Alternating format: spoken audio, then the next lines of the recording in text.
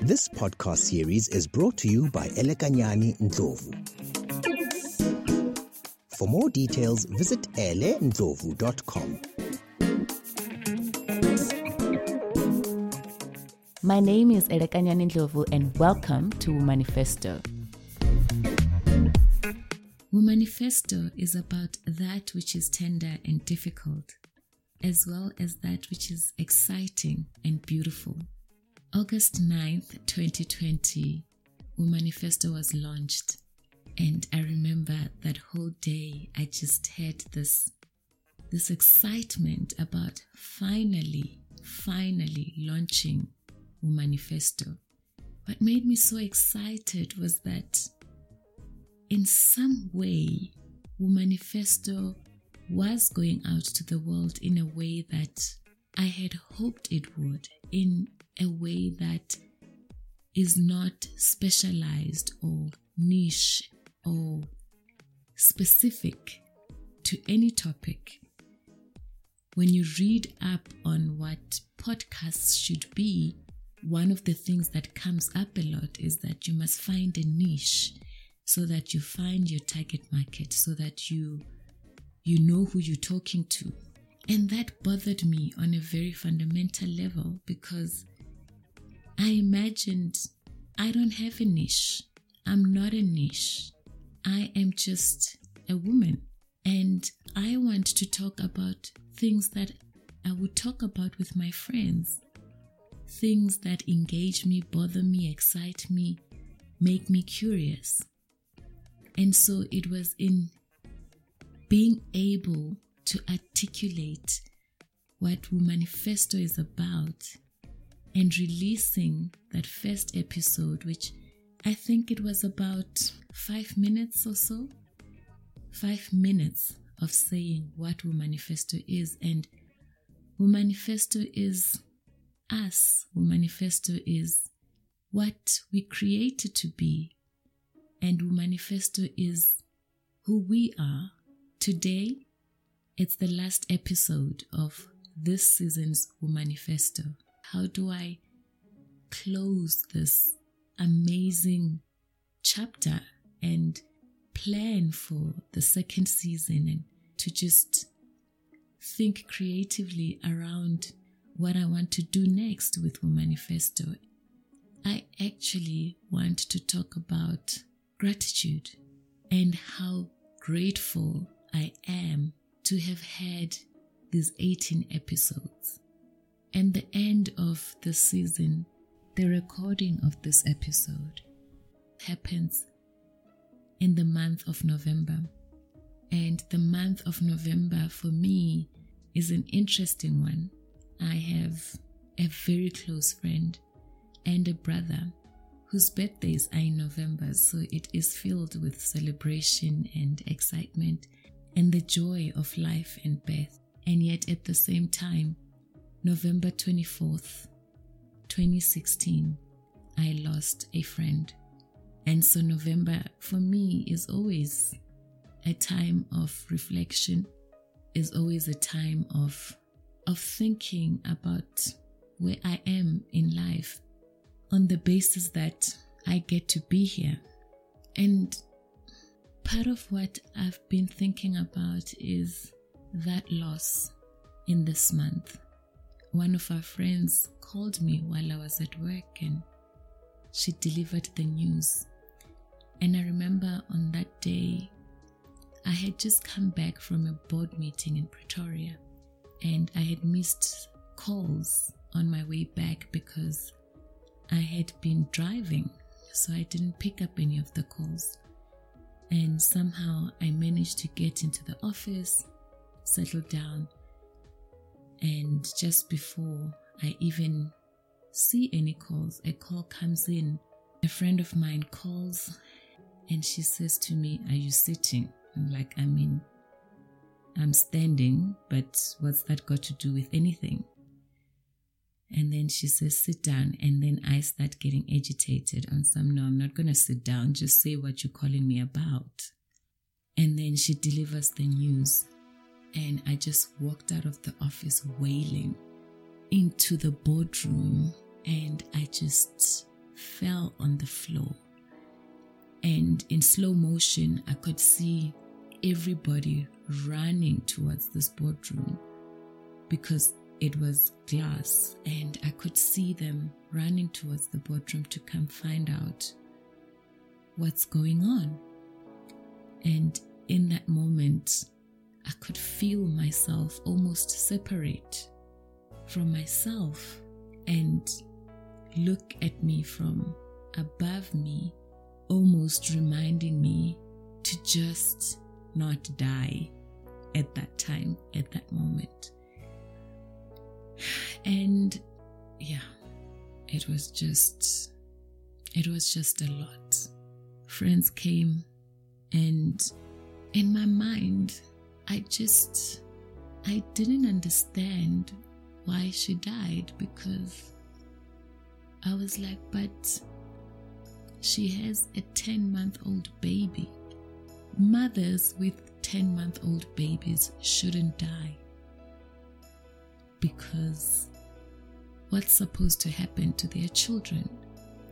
But mothers with 10-month-old babies die.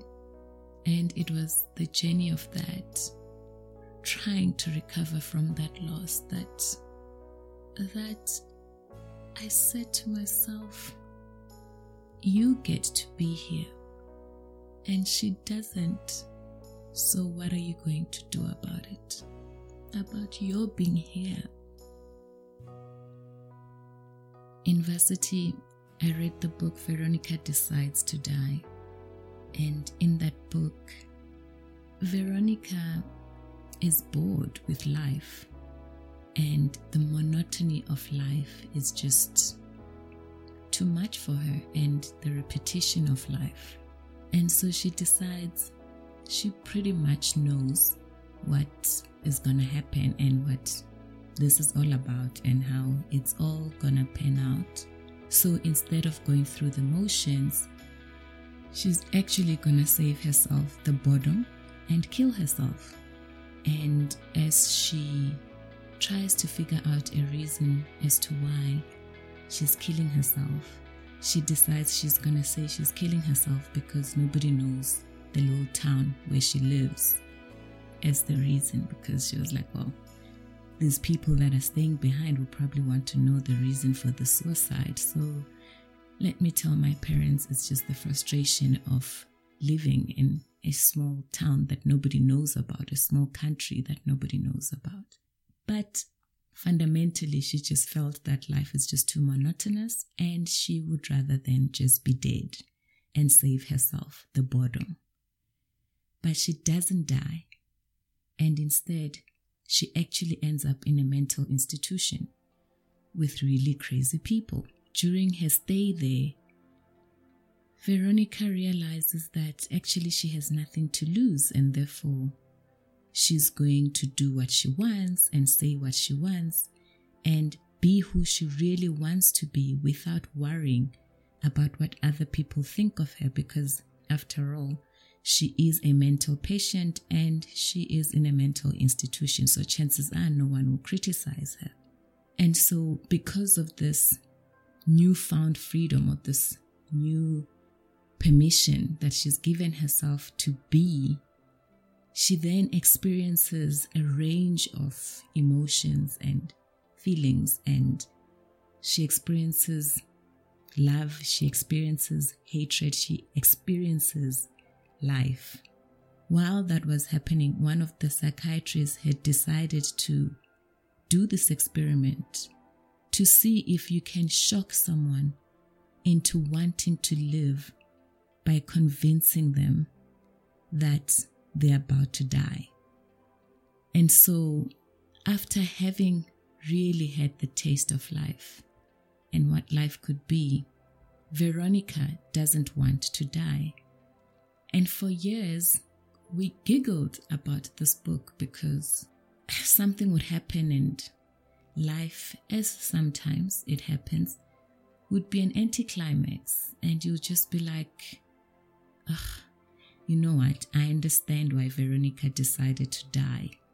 Meaning, I totally get her level of boredom and frustration at the monotony of life. And we would use that loosely because, Veronica articulated how boring life can really get.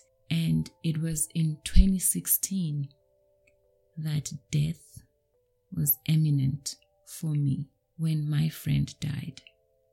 And she died and left a 10-month-old baby. And suddenly, I realized it could have been me. It could be any of us. And in fact, death is there all the time. And yet, we go through life assuming we have tomorrow. And after months of nights of crying and a heaviness I couldn't carry, and a heart that wanted to jump out of my body from just sheer sorrow, one day I was like, I have to live. I have to live. And for the first time, I didn't mean I have to exist and breathe and be here. I said, I have to live. I get to be here. So I choose life and I choose to live. For the first time, Veronica's story had a completely different meaning for me because death was imminent and I wanted to experience me, love, all of it because I get to be here and she doesn't. The openness to doing this podcast and to sharing who I am is part of choosing to live because I get to be here. And the work to try and figure out who I am and what's possible and what my contribution to this world is, to work on my relationships, to live my life by design and choose and decide what it is I want, who I am, and what I want to experience is because I choose to live, because I get to be here. Make me to know my end and what is the measure of my days, that I may know how frail I am. For the longest time, I never understood what that meant. And all it means is that if you know that death is imminent, you will want to live. And so the assumption that you have tomorrow is a massive one. So while you are here, because you get to be here, make the most of this time. Live. I'm grateful that I get to be here. Truly grateful. And I think about her a lot. And every time I think about her, I choose to live. And every time I choose to live, I open myself up to possibilities, to experiences, to love, to truly love myself, to truly love others, to truly love. I'm grateful that you are listening to this. I'm grateful that there are people who bother to give me feedback. I'm grateful that I have people dedicated to working with me on this. I am grateful for life. I'm grateful for it all. I'm grateful that I get to be here and I choose life. So, on this 18th episode of Season 1 of Manifesto, I dedicate this season to Rachel Zanele Rapote. And I would like to share the eulogy I read out at her memorial service. I share this with the hope that, or the need and the desire to talk about her, to share who she was to me, who she was in this world, will be filled to some extent. And so, Rachel Zanele Nokaya Rapote was a blend of beauty. If I asked everyone to talk about her, the words I would hear would be strength, strong, titan, still, because she was so strong, so resilient and determined. But behind that strength and an engaging force that you had to reckon with was a core which I describe as truly African. Zanele embodied what I understand as African. She loved African and she believed in African, and to her, African meant humility, Ubuntu, and humility was the thread that connected her so deeply to each person that she came across. She had an abundance of humility. It cut across all spheres of her life, from work to gym to home.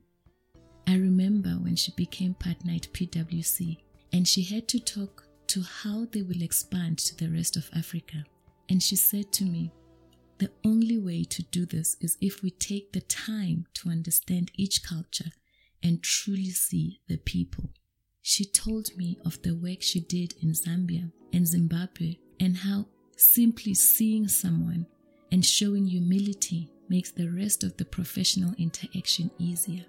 She led from a place of humility and service, a true African leader.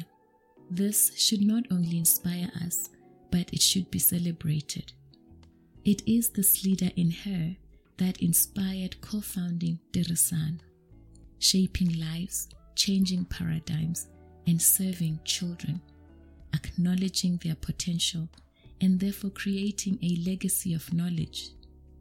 She lived a life of significance and influenced her environment in a way that benefited others. Yet, there is no bigger significance than being significant in the lives of the people in one's life. Zanele had the ability to touch the lives of everyone in her life, to serve, to give, to love, to be there fully and fully present, to walk the extra mile with you and for you, and to be everyone's go-to person, to connect people and to be connected to people. This girl had a lot of friends, and these friends come packaged in groups. I'm a part of a high school group that, of course, like all her other groups, deems itself the A-team in her life. And as her group of friends, we always found it interesting how vastly different all her groups of friends were. We are all so different that you wonder how she is friends with all of us. But she was. Over time, I came to understand that there was no magic, but a core belief in humility and an intentional way of life that valued others. She lived through her heart. She would give even when it meant being left with nothing. She was loyal. Once you are Team Rachel, you knew that she's got you. Nje. A true blend of beauty, because with all that humility and a generous heart, she was a dancing machine. She danced and she loved it. I think it's her love for dancing that influenced her love for aerobics. She danced. Friday the 18th of November 2016, a few days before she left us, we had a high school reunion to randomly celebrate 20 years since we all met in grade 8 or standard 6. We barely spoke. We danced. She loved music. The place where her humility flowed is the same place where her fun spirit flowed from. She was fun, the life of an occasion, the energy that would sustain us until the music stopped.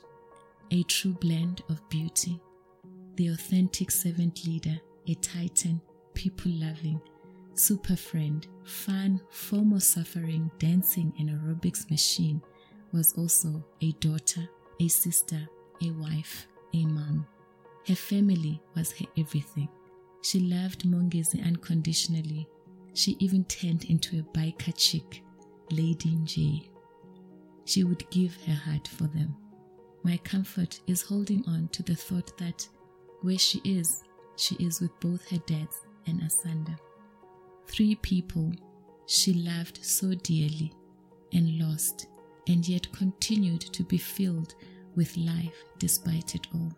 The clarity of a positive future, a progressive future, her optimism, her faith in God, and a sense of self-awareness define her resilience and determination that surpassed all circumstances. I have always admired that about you, my friend. You loved life. We will all miss how things could not fall apart when you are around because you stepped in and took charge no matter what. We will miss the simple, straightforward talk, Nje. We will miss how you filled the room and how full in of yourself you were. You overflowed with love and a contagious energy. You loved life. I will miss you. I will miss how much you loved me in a way that I understood and I could perceive. I love you in all the ways I have told you before and much more. Unforgettable, you will always live in us. Although it's been 20 years, our journey had not even begun. We had so many plans, our children to raise, so much to do together, so much. But you loved life. You lived life, so there should be no sorrow in your departing. A true blend of beauty you are, a true blend of beauty. And so I continue to choose life, and I'm grateful that I get to be here.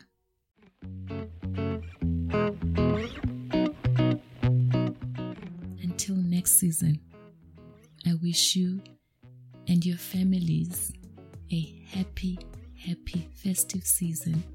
And I know it's been a difficult year. And I know that some families have lost family members to the virus and to various other things that go on as life happens. But if you get to be here, and choose life. I continue to choose life and fix my thoughts on what is true and honorable and right and pure and lovely and admirable. Until next season, goodbye and God bless. I would love to hear from you. Please share your thoughts, ideas, and experiences with me on elendlovu.com or send an email to womanifesto@elendlovu.com.